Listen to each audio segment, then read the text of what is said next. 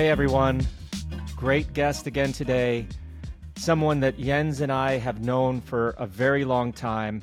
He had to grind to shine in this sport, and he's still doing it to this day. Our guest today, Matt White. Jensi, so hard for me to say his name, Matt White, instead of Whitey. Isn't it? I mean, I know the man since 1997. He was my teammate in that small little team, ZVVZ Giant AIS. So we go back a long time. And yes, ever since I know him as, hey, Whitey. And now we go, oh, Mr. White, sport director. But we all going to talk about it in a minute. Oh, yeah, there's some good stuff in here. I mean, he's been around as a very loyal domestique, stepped into the car at a very young age, and is still part of the staff of Jayco AlUla to this day. So please sit back, relax, and listen to our interview with Matt White. All right, everyone, please welcome Matthew White to Bobby and Jens. Thanks, guys. Glad to be here. You know, that was a sign of respect for me to call you Matthew, because I don't think I've ever called you Matthew. It's always been Whitey. So how should I refer to you the rest of this interview? Is Whitey okay, or should I go Matthew? No, definitely Whitey. We definitely go far back enough for you to want to call me Whitey. That's for sure. Thank goodness, man, because if you said Matthew, I think I would have said Whitey a million times. But so, Whitey, where are you coming from today? I mean, the season is definitely, the sunset is setting. The season is kind of coming to an end here pretty soon. But where are you at the moment? Yeah, I'm in the south of Spain, my home, about 70 km south of Valencia, and it is coming to an end. But we've got guys racing up until the 27th of October. So there's some lucky travellers have got some trips out to Asia coming up. But first things first, we've got a big block of racing in Italy, which I'll be off to early next week. Obviously, the big one is Lombardy next Saturday, but there's races before and after as well. And then that would be the official end of this season. And how much time do you get actually off? How long is your off season? I know about roughly what the riders do, but you as sport director, how much time you have off, and when you start thinking about the next season with women's teams, men's team, and so on? The season is still a month from closing up, but in my role, across high performance and sports directing, I'm really busy at the moment building the calendar for 2024 already. I like to get with the calendar has been partly built through the summer months, because if you with the acquisition of new riders, you've got to see how that fits, what you're looking for, where you're bolstering your roster, where's weak, where you need to, where are your weak points. And then building the calendar backwards with obviously your big leaders first, and then an array of helpers and domestiques around them. And you've got to present that to your stakeholders. And then there's the toing and froing between the coaching group as well. So it's a pretty complex process. And that'll be the next 2 months pretty much until we get to our first real team together. Get together at the end of November. We'll present the calendars to all the athletes for the first. Some guys for the whole season, and some guys for the first half of the season. And where will you have that meeting in November? That always seems to be tricky because guys are trying to go on vacation and they live all over the planet. But are you going to have a centralized location somewhere in Europe? Yeah, with the season now, finishing on October 27th and then starting for us down under on the 3rd of January, we will not be able to get all 30 athletes together. It's just not possible, because by the time the season finishes, some of the guys have already gone back to Oz, back to New Zealand, wherever that may be. So we break it up, and we'll have probably 15, 16 guys together at the end of November. We'll do it in Turin. We've got a relationship with a medical clinic there, which we do all our fourth quarter biological tests for the UCI, which is a really great clinic we use, and we'll come in there 3 days, get everyone together, and that's where we'll sit down with the 15 or 16 riders face to face, go through a bit of a review of this season and what we've got expected for next year, and then the other 14 guys will do that over Zoom in that same sort of period, whether they're in Australia, New Zealand, or whichever part of the world they're in. Because these days it's really hard to get 30 guys together at any time during the season, really. So when you do so much planning and still being at races, you travel a lot. You still work out a little bit to keep like your mental health stable or to keep your stress levels down? What do you do to relax a little bit, to refreshen, so you be ready for more work on the laptop, in the car, or what else comes your way? Yeah, Jens, I wouldn't go a day without doing something. I have to get out. I just have to break up the day somehow. Yeah, whether it's, I've got a lot of work, sneak a ride in, sneak a walk in, sneak a run in. When I'm on the road, I'll walk or run every day. I'm not training for anything specifically running anymore, or I haven't pinned a number on riding a bike since I retired. So now I've got 3 children and they're all into cycling. Obviously, the oldest one is nearly 14. He's getting right into it. So he's at an age where I can go training with him. Unfortunately, he'll kick my ass these days, anything more than a 1 or 2 minute climb.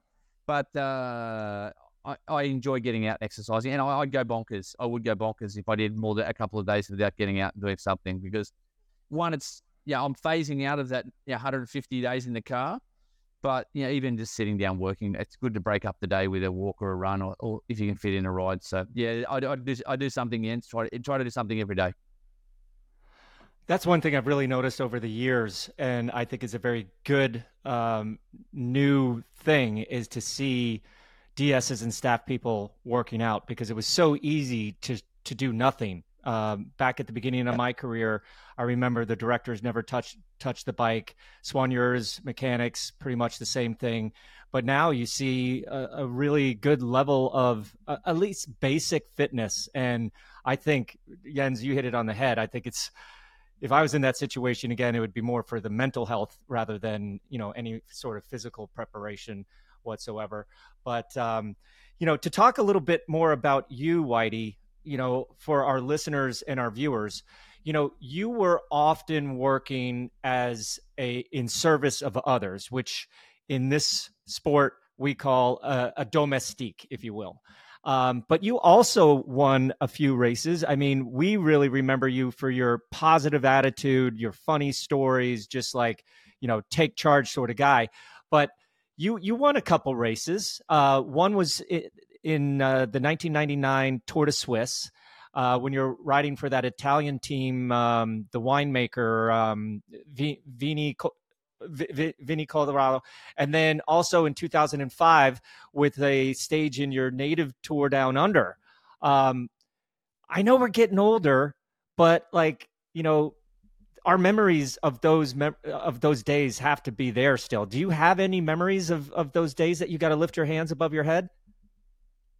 Yeah, pretty easy to remember when you only got a couple. But no, I think my career, I have a lot of fond memories from my career, and I did enjoy being there and supporting other riders, whoever that leader was. I did enjoy that, and I think that has held me in pretty good stead for my post-career job. I think I was someone who could relate to the bigger stars or the young neo-pros coming out of wherever they've come from and struggling to get their 2 feet on the ground and making an inroad into their career. So I think that sort of really did help me slide into my role as a sports director. And I did start this role also pretty young as well. So I came in at 33, which at the time there wasn't any directors that young. But no, I have a lot of fond memories from racing and living like a gypsy in Europe in my amateur days and also in my early professional days. I wouldn't change a thing. It wasn't the easiest of positions into the professional ranks for sure, but like I said, it's held me in pretty good stead for my post-career activities. Here's a little nugget for our listeners then. Whitey, see if you remember that. 97 US Pro Open Championships, we raced in Philadelphia. Well, we did win Trenton with Jay Sweet, and we finished the big race on Sunday, and then Didn't we run up the bloody rocky stairs at midnight? I think we did. I think we did. We did. Mate. We did. We're big fans of the Rocky franchise, and not every weekend you go to Philadelphia. So we've got plenty of fun memories racing with you, Yenzi, both against you and also as teammates. Same here, my friend. Same here. Since '97, we were teammates in '97. Yeah, when we had a little trip to South Africa, we went to Stellenbosch to start the preseason, and then we came back to Europe.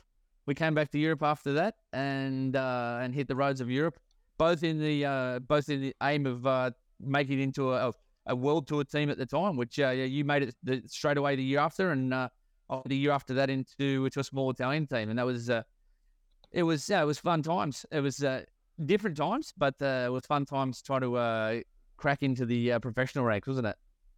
Yeah, it was. Different world back then, but yeah. Well, I wasn't there at this race, but this, I mean, Whitey, you are so well respected and loved by so many people. Like anybody that I talk to from our generation just loves you. But I wasn't at this race, and I had Jens, I believe you were there, but I think it was Fabian Cancellara that told me this story. That one year in the Tour de Suisse, there was a giant hailstorm, and all of a sudden, riders are just diving for cover. Guys are jumping under tractors, underneath barns, and he told me maybe it was a combination of Frank, Andy, and Fabian telling me the same story, but they're all there. All three of them. So I'm trying to paint this picture for our viewers and our listeners, but it's hailing. Guys are underneath tree limbs, kind of scattered everywhere. And then all of a sudden, Whitey, the superhero, found, was it a kiddie pool or a barn door a kiddie pool? It was a kiddie pool. The other's clamshells that you put one half water, one half sand.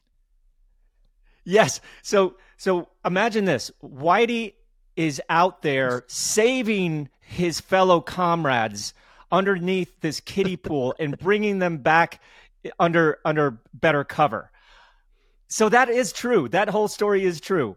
I remember it well. It was we started in sunshine. I can't remember what part of the stage it was, but this big, pretty severe thunderstorm rolled in, and I remember it being a hot day, and then all of a sudden the weather changed, and it was like golf ball size hailstones, and the race organizer didn't know what to do until it got so violent that people just went off the road and they were ducking for cover, and there was riders sprayed everywhere, and I ducked off really quickly into this house, and I could see guys just getting belted, golf balls getting hit everywhere, left, right, and center.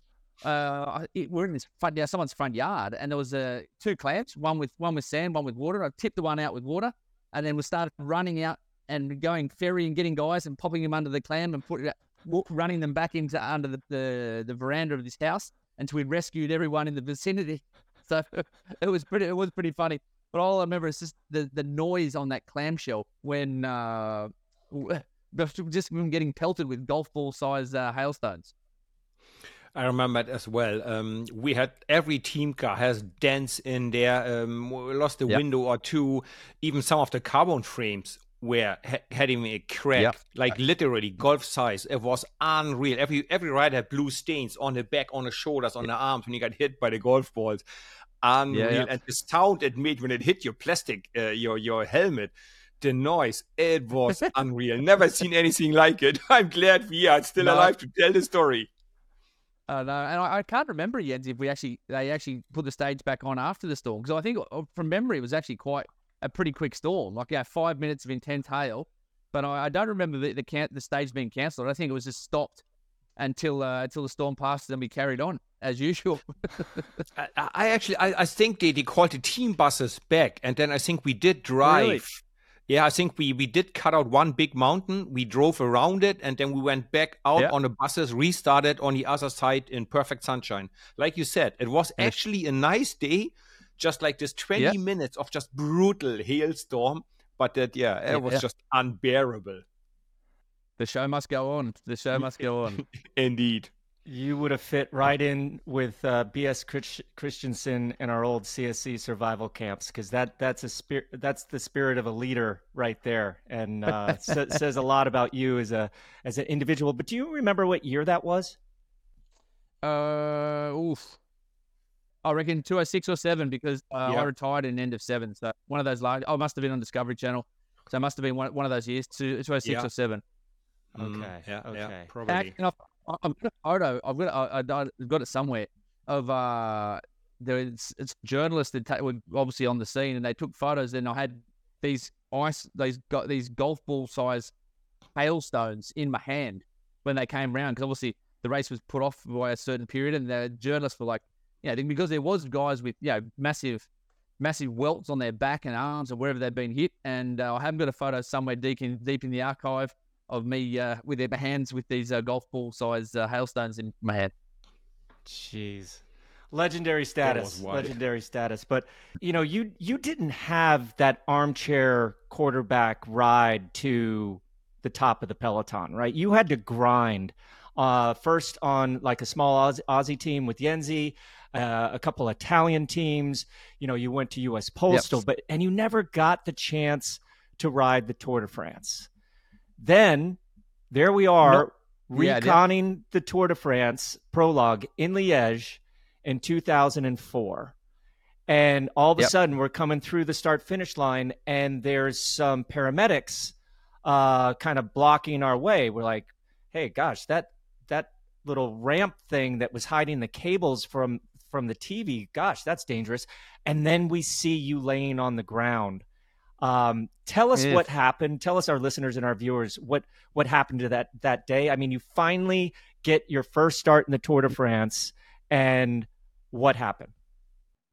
Yeah, so it was I don't know, 9, 10 o'clock in the morning or whatever it was. It must have been probably a little bit later, and we were staying somewhere close to Liège, and we'd gone in to do a little bit of recon on the prologue circuit, and it had been raining. I don't think it was raining at the time, and like you said, we pulled out of the bus, gone behind the start area, and then just as we went to go over the starting ramp, there was a cable running parallel to this. We didn't go up onto the start ramp, but we ran parallel to it, and there was a metal cable covering these television cables, and they were wet. And all I remember is I don't remember if I bunny hopped it, hit it. I don't remember, because the next thing I woke up in Liège Hospital.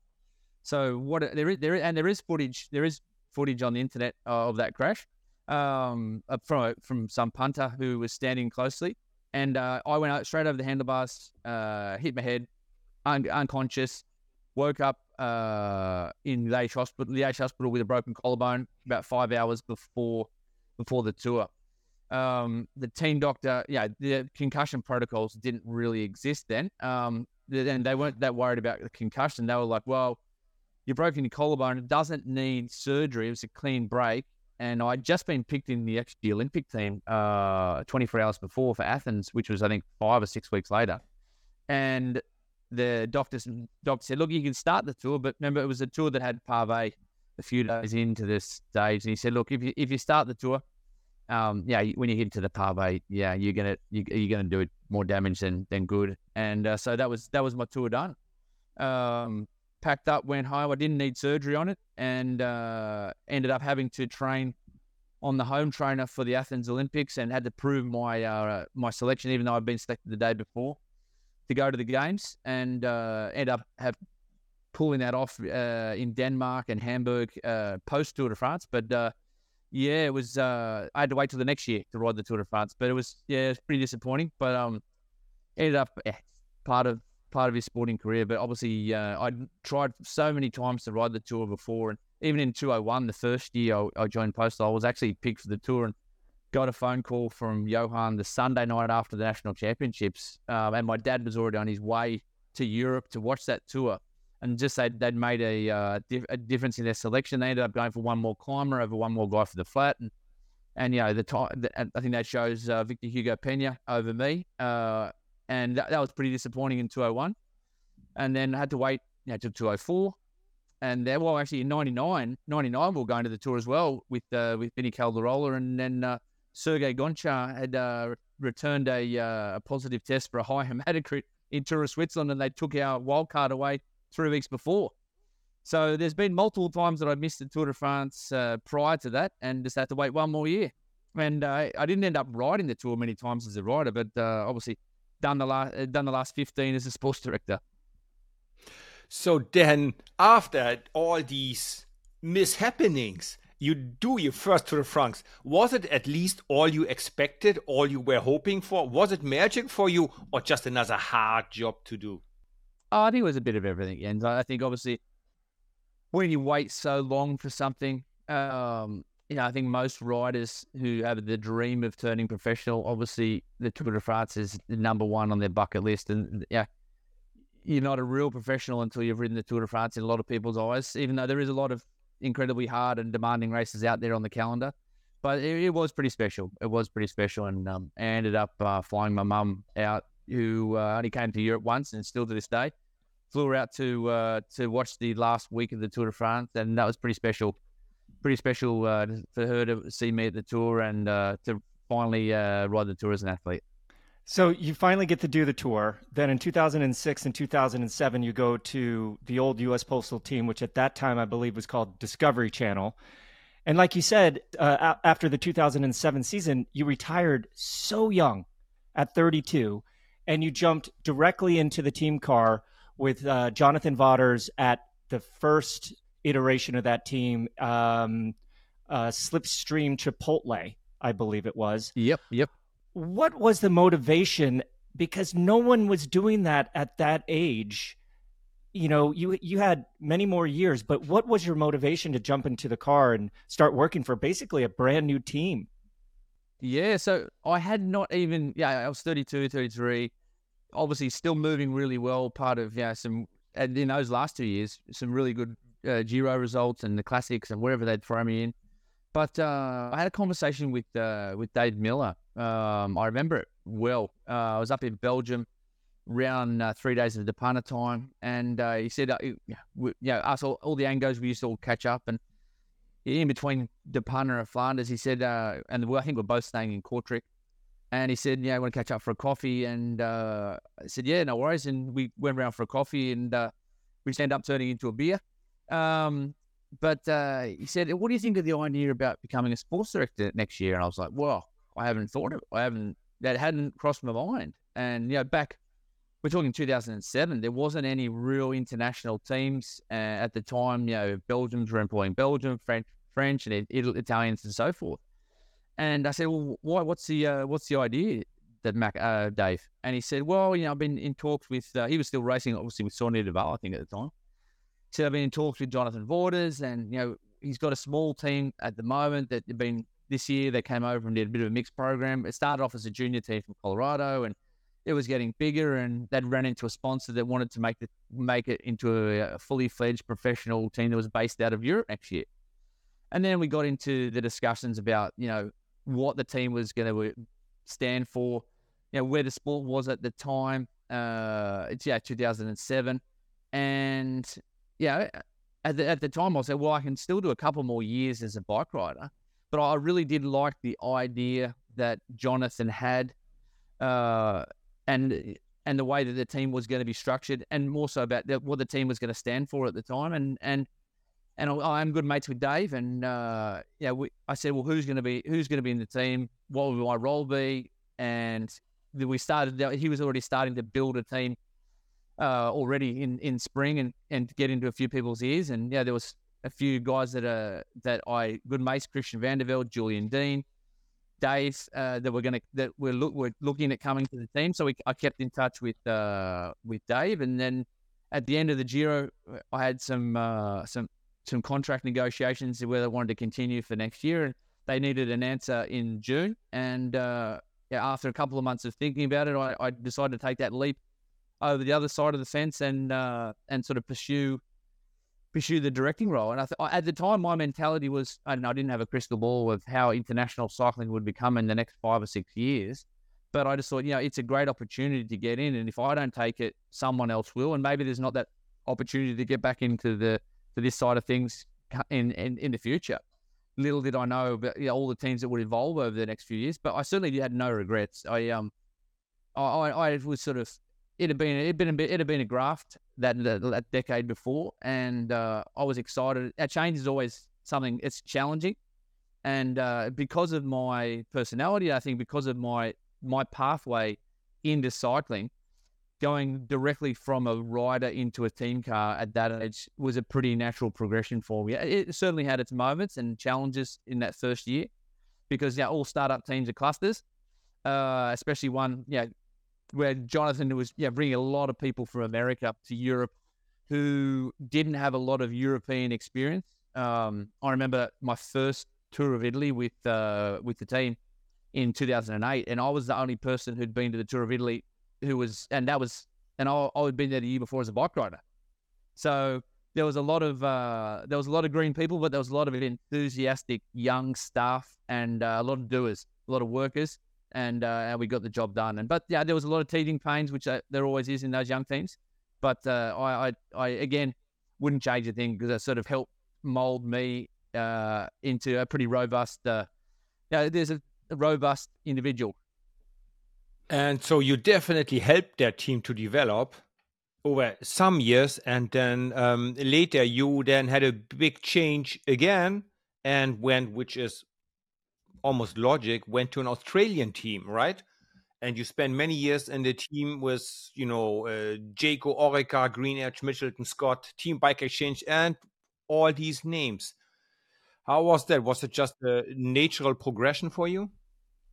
Yeah, again, look, I had some brilliant years, 3 years, with Christian and Dave, and Brad Wiggins was fourth in the Tour, and Ryder Hesdale. We had a great group of guys, and a lot of success.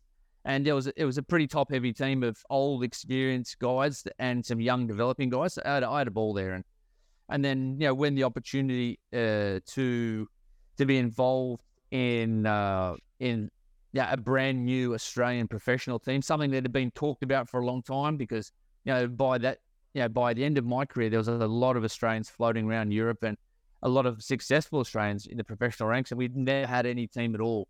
And it was pretty exciting to join that team from the beginning. And we've had a lot of different names over the years, but the underlying sponsor and the underlying individual behind that is Jerry Ryan, and he's an incredible man, and still backing us as a team and me as an individual to this day. And we've had, I think we're in year 12 now, and a lot of success over the years, and it's been a very fun organization and really close to my heart, one to be involved with.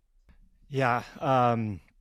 Your team boss should be knighted for cycling, but like you had a little bit of experience with this, because with JV, he was always changing sponsors' names, from, like Jens said, from Jayco to Green Edge to Mitchelton Scott to Bike Exchange to your current Jayco Alula.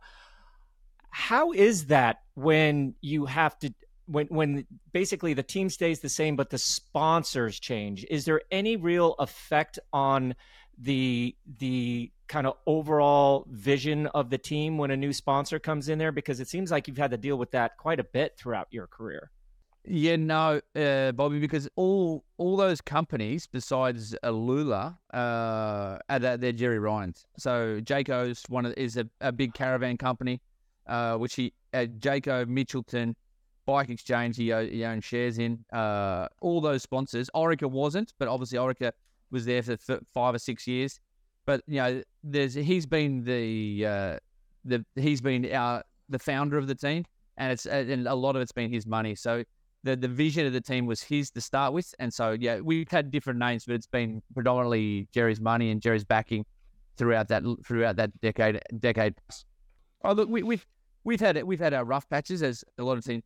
Teams always change, and obviously the Manuela Foundation attempted buyout, to put a bit of ruffles through a few different people, and COVID, and we all took pay cuts for a big period of 2020, and came out the other side, and had a rough old year the year after, and are on the way back. But it's professional sport. You've got to adapt, and teams don't always stay the same, and you've always got to be on the front foot and thinking of where the next champion comes from, and adapting tactics, training techniques, equipment, you name it. You've always got to be evolving, and so that's been one one thing that we always had to do, and Jerry's always been really, really supportive with that.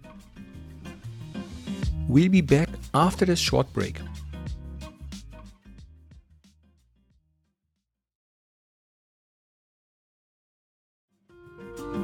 Now back to our chat with Whitey.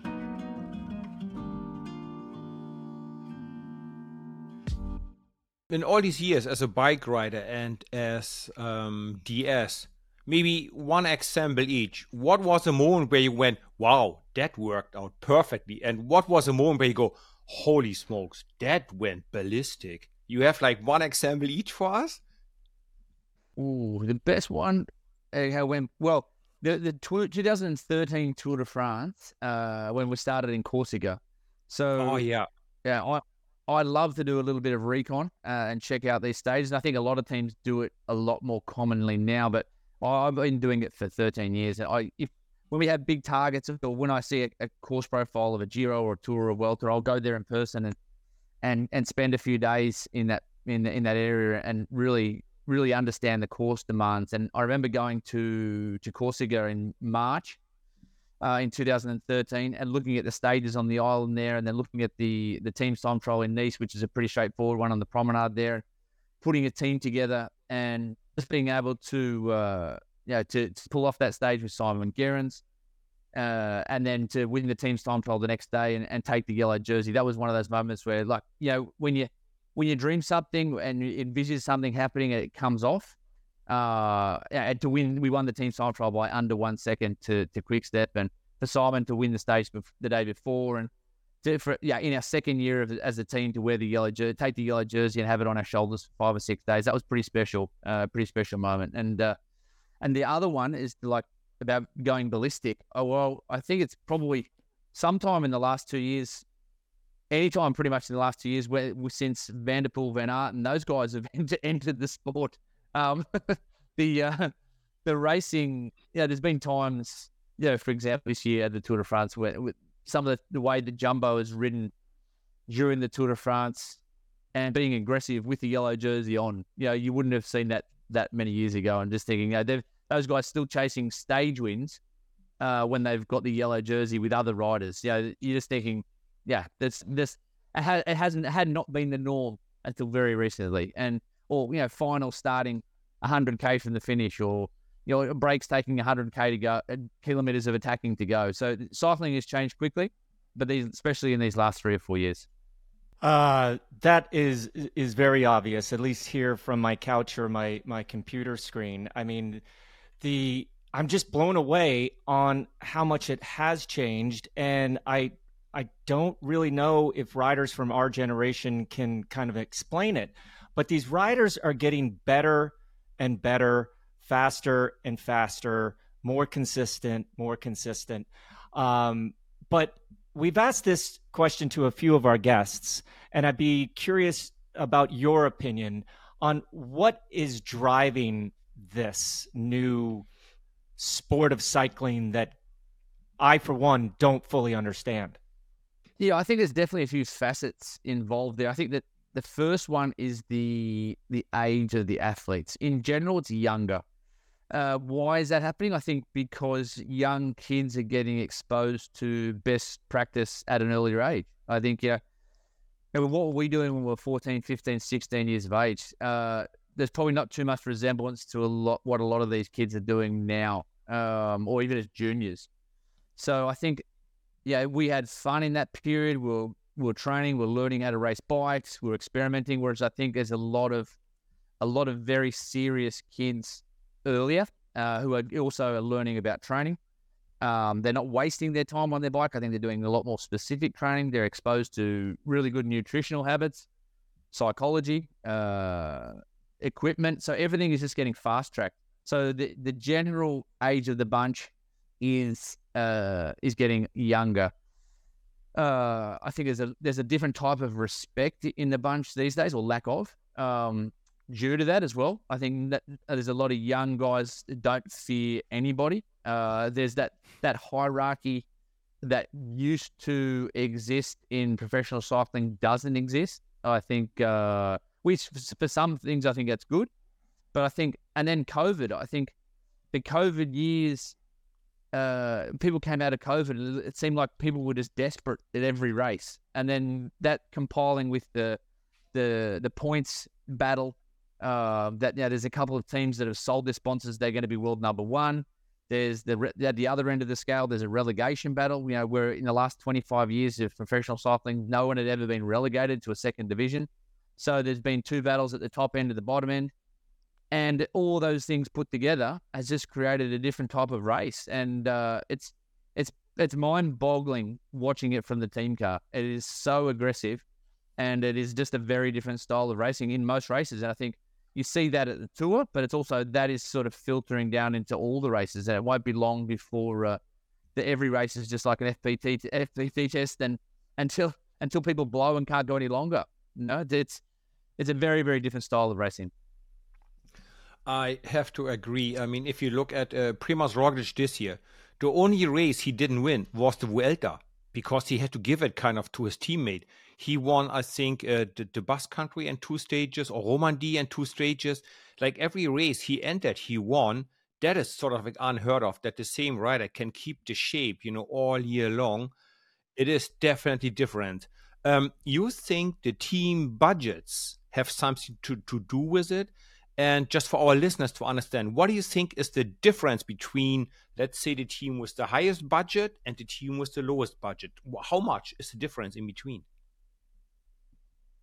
Probably double. I would think your teams kicking around in the lower end of the World Tour, or definitely good continental pro teams, probably 15 to 17 million.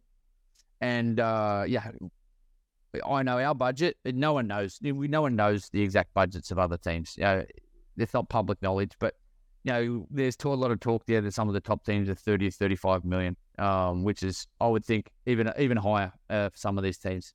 And a lot of that has gone into servicing for sure. Gone are the day where training camps, you'd go up there, a couple of riders that go up to altitude on the road and kick around there for 3 weeks.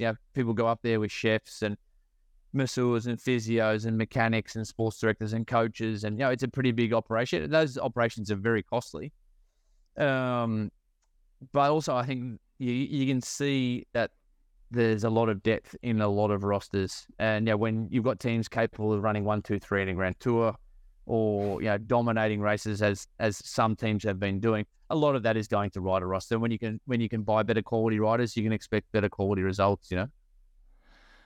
But okay, let's say you're in the middle, or at least the 3/4 high part of the team's budgets, right? You're not going to be able to go out and pay one guy $5 million, another guy $4 million, another guy $3 million, and 4 others $1 million, right? No. So when you're signing new riders these days, you just said that earlier in the podcast that you have 29 guys, you have one more spot. When you're signing riders these days, what characteristics are you looking for, knowing that you don't have the budget to get the dead ringer? Well, there's a couple of ways. One is creating a talent pathway. So obviously next year we've got an agreement there with Axel Merckx and Axion, and I think that's a real good initiative from our behalf, to get an earlier eye on younger talent. It's 3 years ago I was not looking at junior cycling, and now I'm looking at junior cycling. That's in 3 years. So they're looking at juniors. Before you were looking at good under 23s, and now you're looking at juniors, because you're looking to put the best juniors into under 23s. And I think the reason we are doing is because some teams are doing it, and if you don't do it, you are not going to get your eyes on the best talent. So that's one part of it. Is creating a pathway for young people in your organization. The other one is, which I'm personally looking for, is if you haven't got the budget, is you're looking at the biggest teams in the world, and you're looking at, you can't give everyone an opportunity in some of those big teams. There's just too much talent. So you've got to keep your ear to the ground, look at the rosters, have a look at who's missing out on Grand Tours, but is clearly talented enough. And then you're using that Moneyball sort of scenario where you're getting in, you're buying someone who's just off the radar there, that maybe a team hasn't gelled with that team for whatever reason. Do a little bit of research of why it hasn't gelled, and then get them and offer them leadership, offer them more opportunities at your roster. which they haven't got at Ineos, at a Jumbo, at a UAE. So they're the sort of areas that we're looking at there. And then there's the other area, which is pretty unfortunate, is these days, I think what the trend that I've seen over the last couple of years is that there's a lot more young athletes getting a chance to turn professional, but there's also teams are also becoming a lot more cutthroat. And I think not everyone develops at the same speed. And now if you haven't got a professional contract by the time you're 21, 22, it's very hard then to crack into the World Tour ranks at an older age. And not everyone's a superstar junior, not everyone's a superstar 19, 20-year-old. And that's a little bit harder to find, but there is guys out there who just mature a little bit slower, and you've got to be looking at those guys. Maybe that guy went to university, maybe that guy was working for a couple of years, maybe he had some injury and didn't get that opportunity as a good under 23, but he's performing now. So it's tricky, but there's some rough diamonds in the slower developers path as well. Before I come to my next question, Whitey, maybe I did find a moment where things go ballistic. You go, oh my God. Basically, the week you described in the Tour de France in Corsica, what did happen to your team bus? Yes, it got stuck underneath the finish banner. That is probably one of these moments where you go, oh, I didn't see that coming, right? That didn't work out to plan. But you all solved it, and it's another legendary status. No. So what happened that day was obviously I was in car one concentrating on the race, and we had our hotel was 500 meters from the finish line. And as a general rule, you always send the bus to the finish line. But I thought, it's Tour de France. We'll get the guys back to the hotel quick smart. And the massage therapist had rung and said, look, it's 500 meters away. It's real easy for the guys to get back to the hotel. And so instead of having the bus there for nothing, he said, okay, just park the bus at the hotel. And then our sponsor, Jerry, had arrived with a posse of people there. And obviously he said, well, where's the team bus? And we said, and he rang someone else in car two and said, look, the team bus is at the hotel 500 meters away. And Jerry said, no, I bring the bus down to the finish. So the bus had already gone to the hotel. And so we rang the bus driver. I was unaware of what had happened. And the bus driver then proceeded to go back onto the course at 2 or 3 kilometers from the finish, and come back around and go through the start area, because that was the only way he could get to the hotel.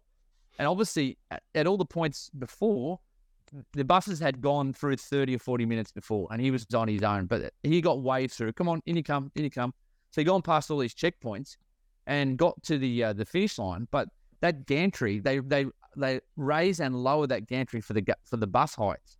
And because they had presumed that all 21 buses had gone through, they lowered the gantry, and whoever was on the finish line had waved him through.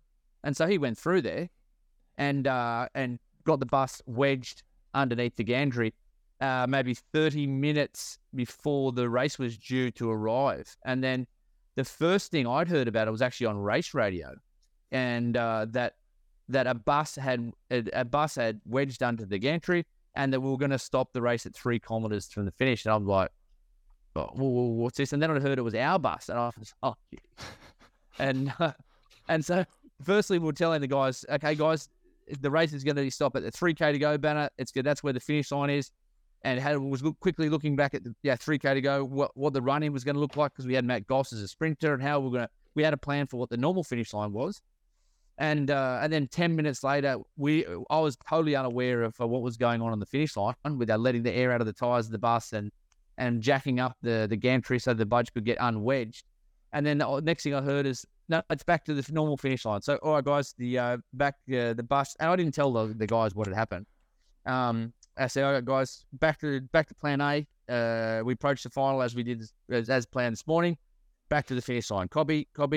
And anyway, we went through the stage. There was a crash on the finish line, and Gossi didn't end up doing anything. But we arrived at the finish line to this massive media storm of obviously what had happened. And it was stressful at the time. The next day, there was newspapers around the world with pictures of our bus wedged under the finish line, and the people from Vittel who sponsored the finish line personally thanked us. They got more publicity from photos. There was photos in the Washington Express and all these papers that would not put a cycling on in their papers because of the scandal. And actually, our spot and Jerry said, "Oh, look, if we can't win, it's good to get any publicity is good publicity." And then we end up winning the next day anyway. So no, it was a pretty hectic 48 hours, that's for sure. So my question would be, Whitey, now that we have a relegation system, so of course you're mainly looking forward to improve the team, to become better, bigger, and win more. But it looked like that one or two teams were almost surprised by the relegation system when, actually it's in 2 months. You have a plan for that as well, or you don't consider this at all? The first year is almost done. It's, I believe, 2 more years to go. You consider that just a little bit or not at all? Yeah, so it was actually implemented in 2020. So the policy was made in 2020 that the end of 2023, end of 2022, that the top 18 teams would be in. Okay, so it was 2020. There was a lot going on. So I don't think any teams were really looking at it in 2020. Basically, because if you look at the history of cycling in the last 10 or 15 years, we've struggled to actually have 18 teams in the World Tour because the sponsors would pull out, and we've had more teams than wanted to come in. So 2020, and we've always been a team that, because of our primary sponsors being Australian in the past, we are not committed to go to any small races in France as all the French teams do, or Belgium, or wherever that may be. So we had the luxury of really picking a race schedule that just was purely for sporting performance. So, we traditionally did the least amount of race days than any World Tour team because we had no pressure from our sponsors to do small races. So we're at a little bit of a disadvantage, but we'd always been a successful team. And 2020 hit us pretty hard there. And then 2021, with the pay cuts and the Manuela Foundation stuff, and we struggled in 2021. So we did find ourselves at the back end of the points in 2022. And we did adjust in 2022 and 2023. We just added more races, and we ended up finishing 16th out of the 20 teams there, and survived the relegation. But look, I'm not a big fan of the way the system is set up. It really encourages teams with huge budgets just to go to every race. I think the system, when you look at what Jumbo have done this year, to win all 3 Grand Tours and to go 1, 2, 3 in the Vuelta, and for them still not to be number one, it just shows that where the points are coming from. And this has also changed as well. Is we finished as high as 4th in the ranking, I think 2018. But in 2018, it was only your top 5 riders, and there was only World Tour races that counted. So now every single UCI race has a value, and there's been a bit of debate. And I think they haven't changed the point system for the good for this year.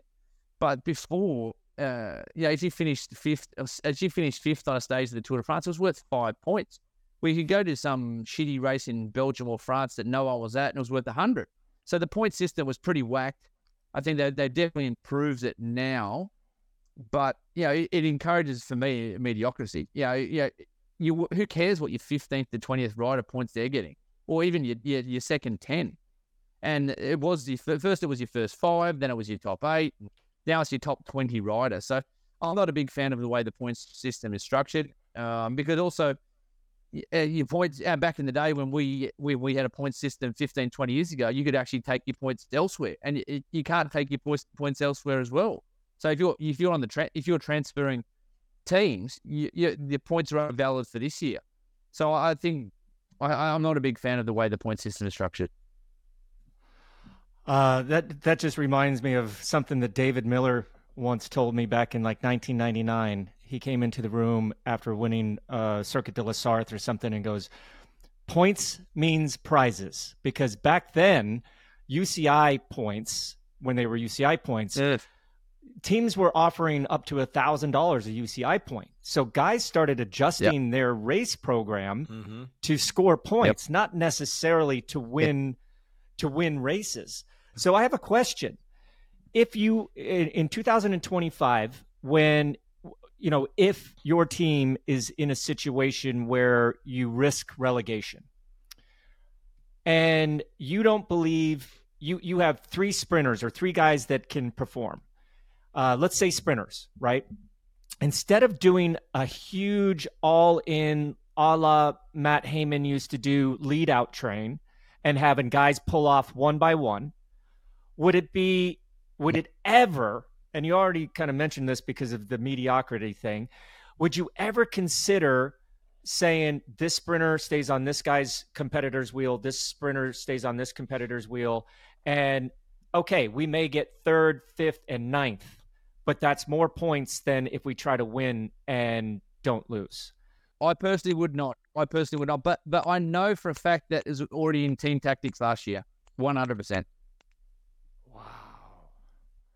100%. There was teams there, and teams who missed the relegation, teams who made the relegation. They were targeting small races where points were easy, and two, they were encouraging to have. Well, a lot of the French teams, that's how they roll anyway. But they were happy. They were happy to have. They were happy to have three guys in the top 10 finishing 4th, 7th, and 9th. I know for a fact that was in team meetings last year. Wow, so points are crazy important then these days. Yeah, and well, it is to a certain. It depends what you've sold your sponsor. Yeah, if you've sold your sponsor, we're going to be world number one. That's one thing. Yeah, if you're not world number one, who cares where you are?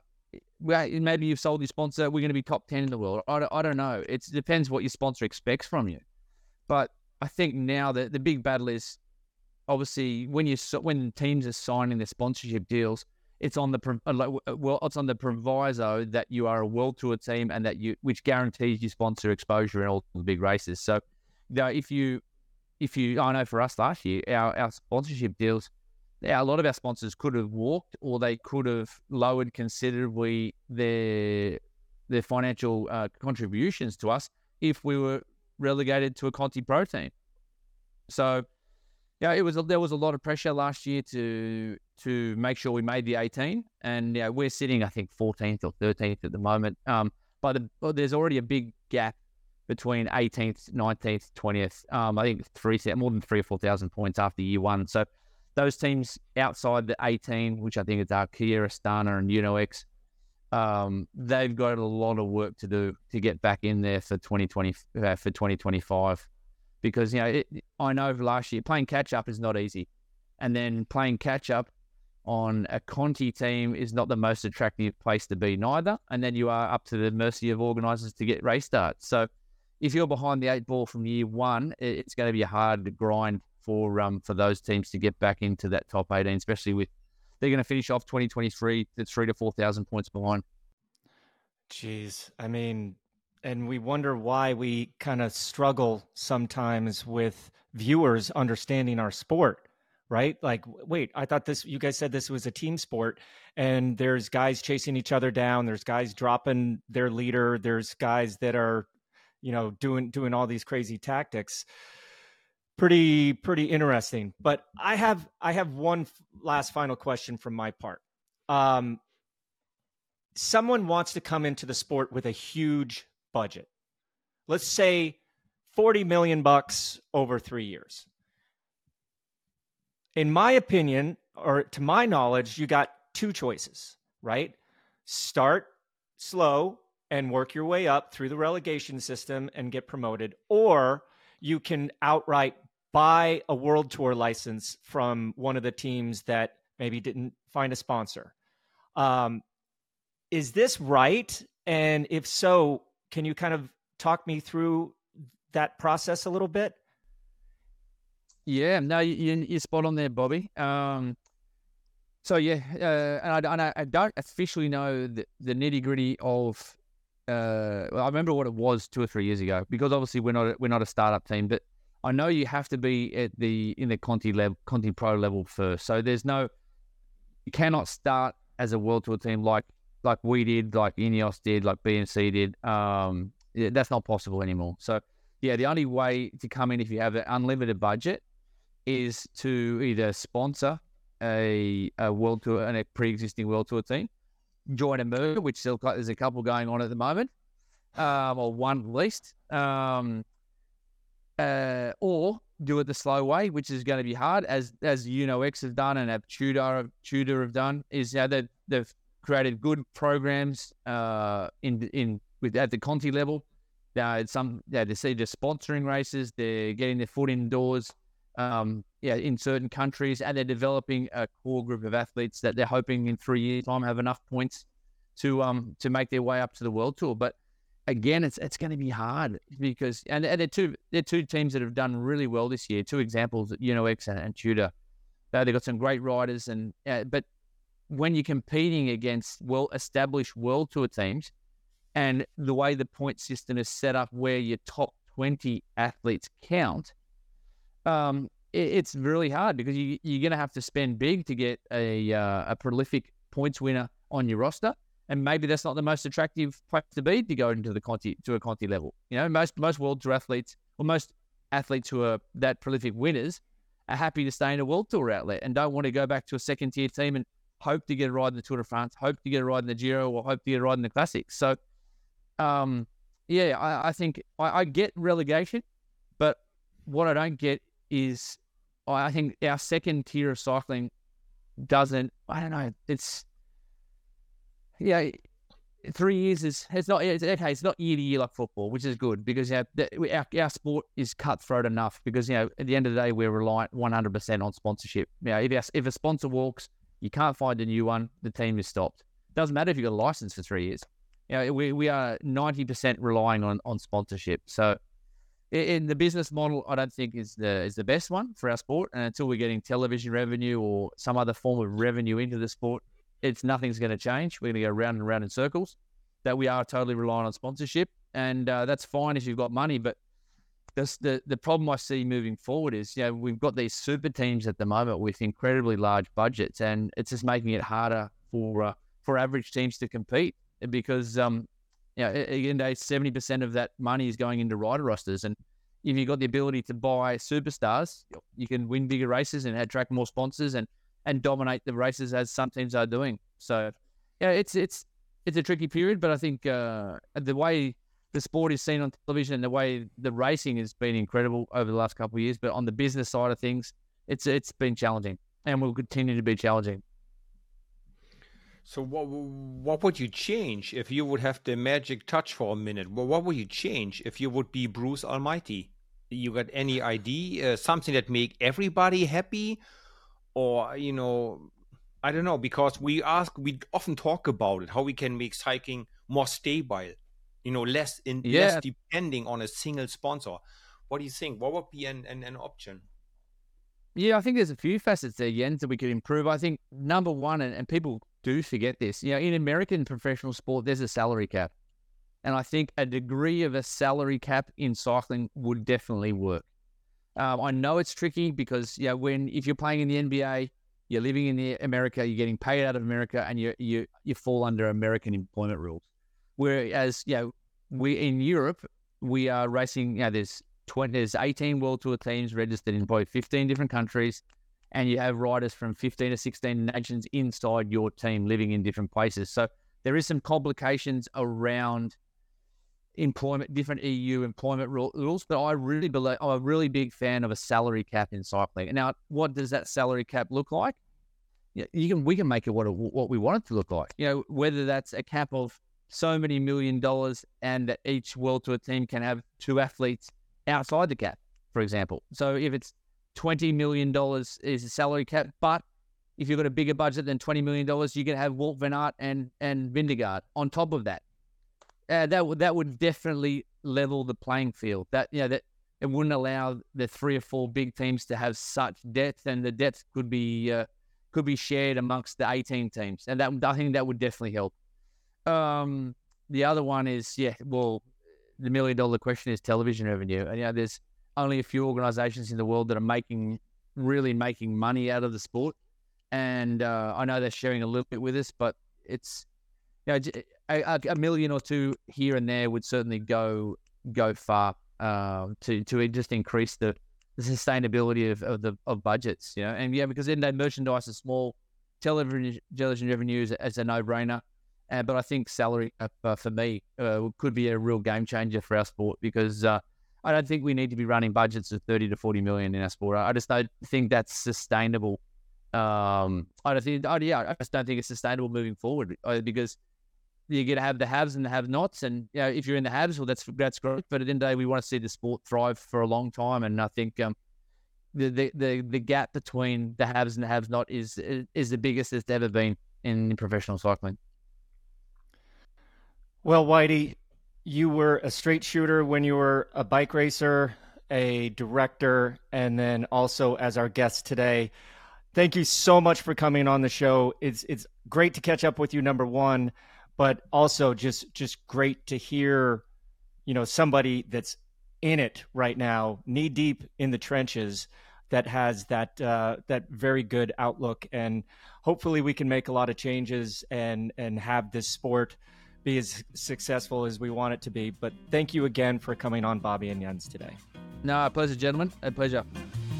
Well, that's all our time for this week. Huge thanks to Matt for being our guest.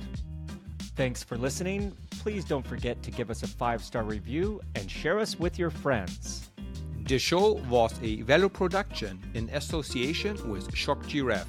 This episode was produced and edited by Mark Payne.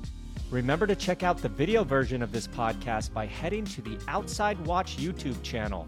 Get in touch with us on Twitter, Instagram, Threads, and Facebook.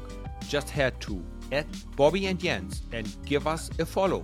Matt told us about some extreme weather at the Tour de Suisse. But what's the most extreme weather you have encountered on your bike?